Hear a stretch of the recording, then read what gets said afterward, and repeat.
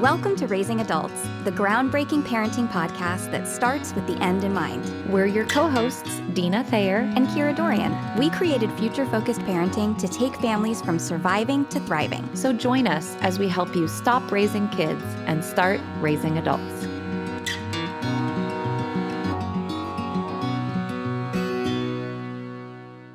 Hey there, future-focused parents, our lovely FFPs. We're glad to be back with you again in a new year. And frankly, aren't we all glad to be in a new year? I mean, let's be honest. So Kira and I just wanted to hop on really quick and talk a little bit about that, about just what are we looking toward with an eye toward this new year in front of us? What are things that we're maybe hoping to accomplish or grow in? And as future-focused parents, we always recommend that you, as our FFPs and listeners, take this approach too. It's a really great way when you have a kind of a clean slate in front of you. It's a really good time to just evaluate. So I think we're all glad that 2020 is behind us, but it's important that now that that's in our rearview mirror, we look forward. So Kira, I know you also have a big milestone birthday on the horizon. So how has 2021 been so far? Have we mentioned that on the show at all? I don't know. Maybe once or twice. It's coming. Let's put it that way. There's a couple episodes coming where we talk about my milestone birthday. But yeah, it's coming. I'm going to be 40 on Saturday. Yay.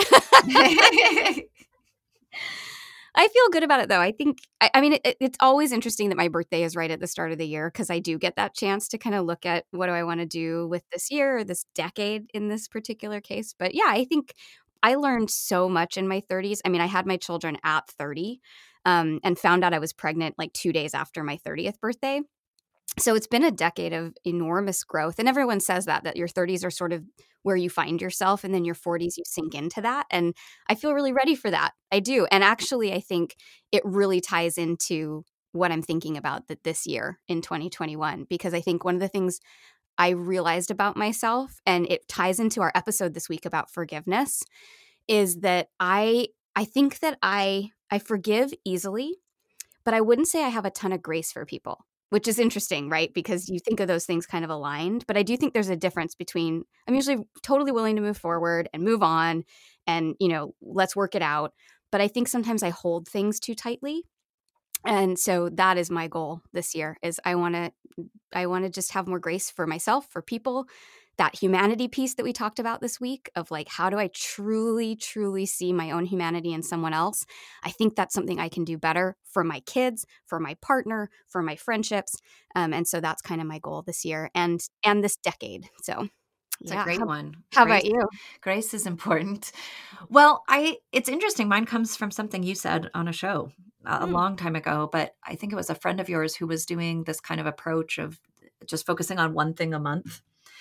And I've learned, Kira already knows this, but some of you listeners may not. I am very prone to being easily overwhelmed. So I really liked this idea of just focusing on one thing a month rather than having like this laundry list of resolutions, because for 2020, I set 20 goals for 2020. And frankly, I met them all except one.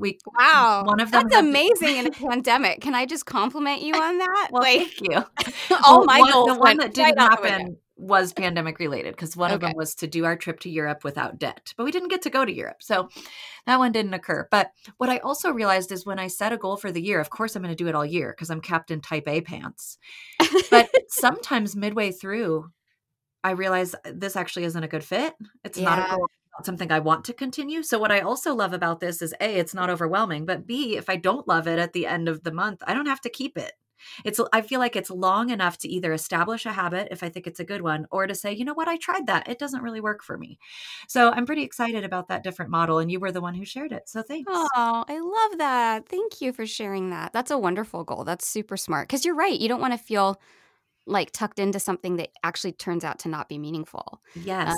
And I'm way too rigid that way. I do get locked in. So I didn't feel as free with like a quote New Year's resolution to go, I'm just going to drop that in May. Right. I just was like, I will soldier on. And like, I hated it, so I think this is a much better approach. So I'm looking forward to a new year with less overwhelm and the ability to drop things that don't serve me. I'd like to know if Type A Pants is the sequel to Captain Underpants. Is that... Is that coming out this year? It is in theaters near you. So FFPs, I mean, who knows what this year is going to bring? We have all become more acutely aware that we have no idea what's in store for us. I think 2020 did us that favor.